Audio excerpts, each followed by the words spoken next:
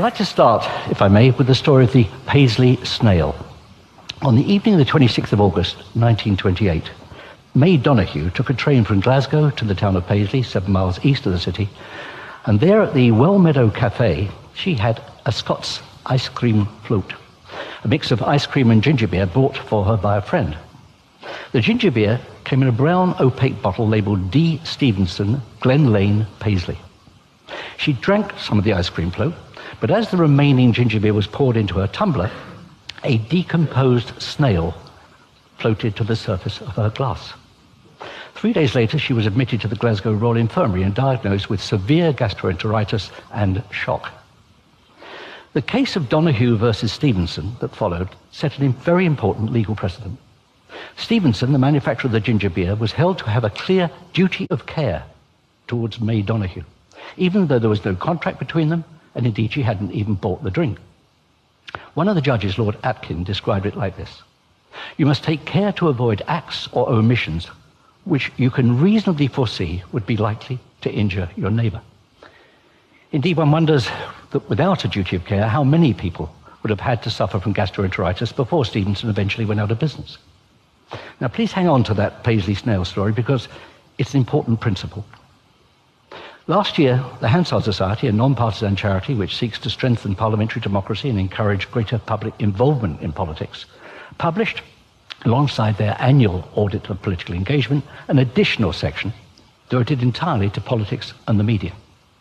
Here are a couple of rather depressing observations from that survey. Tabloid newspapers do not appear to advance the political citizenship of their readers, relative even to those who read no newspapers whatsoever.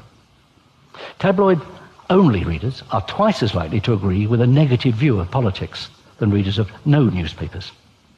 They're not just less politically engaged, they are consuming media that reinforces their negative evaluation of politics, thereby contributing to a fatalistic and cynical attitude to democracy and their own role within it. Little wonder that the report concluded that, in this respect, the press, particularly the tabloids, appear not to be living up to the importance of their role in our democracy.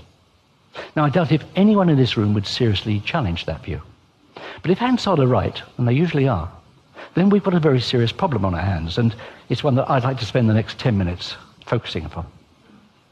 Since the Paisley snail, and especially over the past decade or so, a great deal of thinking has been developed around the notion of a duty of care, as it relates to a number of aspects of civil society. Generally, a duty of care arises when one individual or group of individuals undertakes an activity which has the potential to cause harm to another, either physically, mentally, or economically. This is principally focused on obvious areas, such as our empathetic response to children and young people, to our service personnel, and to the elderly and infirm. It has seldom, if ever, extended to equally important arguments around the fragility of our present system of government, to the notion that honesty, accuracy, and impartiality are fundamental to the process of building and embedding an informed, participatory democracy. And the more you think about it, the stranger that is. A couple of years ago, I had the pleasure of opening a brand new school in the northeast of England. It had been renamed by its pupils as Academy 360. As I walked through their impressive glass-covered atrium, in front of me, emblazoned on the wall, in letters of fire, was Marcus Aurelius' famous injunction: if it's not true, don't say it. If it's not right, don't do it. The head teacher saw me staring at it, and he said, "Oh, that's our school motto." On the train back to London, I couldn't get it out of my mind. I kept thinking, can it really have taken us over 2,000 years to come to terms with that simple notion as being our minimum expectation of each other? Isn't it time that we developed this concept of a duty of care and extended it to include a care for our shared but increasingly endangered democratic values? After all, the absence of a duty of care within many professions can all too easily amount to accusations of negligence, and that being the case, can we be really comfortable with the thought that we're in effect being negligent in respect of the health of our own societies and the values that necessarily underpin them? Could anyone honestly suggest, on the evidence, that the same media which Hansard so roundly condemned have taken sufficient care to avoid behaving in ways which they could reasonably have foreseen would be likely to undermine or even damage our inherently fragile democratic settlement? Now, there'll be those who'll argue that this could all too easily drift into a form of censorship, albeit self-censorship. But I don't buy that argument. It has to be possible to balance freedom of expression with wider moral and social responsibilities. Let me explain why by taking an example from my own career as a filmmaker. Throughout that career, I never accepted that a filmmaker should set about putting their own work outside or above of what he or she believed to be a decent set of values for their own life, their own value, their family, and the future of the society in which we all live. I go further. A responsible filmmaker should never devalue their work to a point at which it becomes less than true to the world they themselves wish to inhabit. As I see it, filmmakers, journalists, even bloggers are all required to face up to the social expectations that come with combining the intrinsic power of their medium with their well-honed professional skills. Obviously, this is not a mandated duty. But for the gifted filmmaker and the responsible journalist or even blogger, it strikes me as being utterly inescapable. We should always remember that our notion of individual freedom and its partner, creative freedom, is comparatively new in the history of Western ideas. And for that reason, is often undervalued and can be very quickly undermined. It's a prize easily lost. And once lost, once surrendered, it could prove very, very hard to reclaim. And its first line of defense has to be our own standards, not those enforced on us by a censor or legislation. Our own standards and our own integrity. Our integrity as we deal with those with whom we work, and our own standards as we operate within society. And these standards of ours need to be all of a piece with a sustainable social agenda. They're part of a collective responsibility, the responsibility of the artist or the journalist to deal with the world as it really is. And this, in turn, must go hand in hand with the responsibility of those governing society to also face up to that world and not to be tempted to misappropriate the causes of its ills. Yet, as has become strikingly clear over the last couple of years, such responsibility has to a very great extent been abrogated by large sections of the media.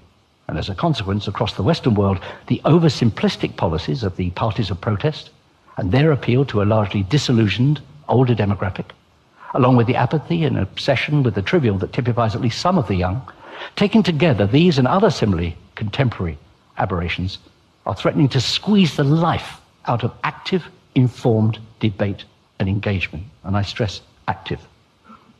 The most ardent of libertarians might argue that Donahue versus Stevenson should have been thrown out of court, and that Stevenson would eventually have gone out of business if he continued to sell ginger beer with snails in it. But most of us, I think, accept some small role for the state to enforce a duty of care. And the key word here is reasonable. Judges must ask, did they take reasonable care, and could they have reasonably foreseen the consequences of their actions? Far from signifying overbearing state power, it's that small common sense test of reasonableness that I'd like us to apply to those in the media who, after all, set the tone and the content for much of our democratic discourse. Democracy, in order to work, requires that reasonable men and women take the time to understand and debate difficult, sometimes complex issues. And they do so in an atmosphere which strives for the type of understanding that leads to, if not agreement, then at least a productive and workable compromise. Politics is about choices. And within those choices, politics is about priorities. It's about reconciling conflicting preferences wherever and whenever, possibly based on fact. But if the facts themselves are distorted, the resolutions are likely only to create further conflict, with all the stresses and strains on society that inevitably follow. The media have to decide, do they see their role as being to inflame or to inform? Because in the end, it comes down to a combination of trust and leadership. 50 years ago this week, President John F. Kennedy made two epoch-making speeches, the first on disarmament and the second on civil rights. The first led almost immediately to the Nuclear Test Ban Treaty, and the second led to the 1964 Civil Rights Act, both of which represented giant leaps forward. Democracy, well-led and well-informed, can achieve very great things. But there's a precondition. We have to trust that those making those decisions are acting in the best interest, not of themselves, but of the whole of the people. We need factually based options, clearly laid out, not those of a few powerful and potentially manipulative corporations, pursuing their own frequently narrow agendas, but accurate, unprejudiced information with which to make our own judgments. If we want to provide decent, fulfilling lives for our children and our children's children, we need to exercise to the very greatest degree possible that duty of care for a vibrant and hopefully a lasting democracy. Thank you very much for listening to me.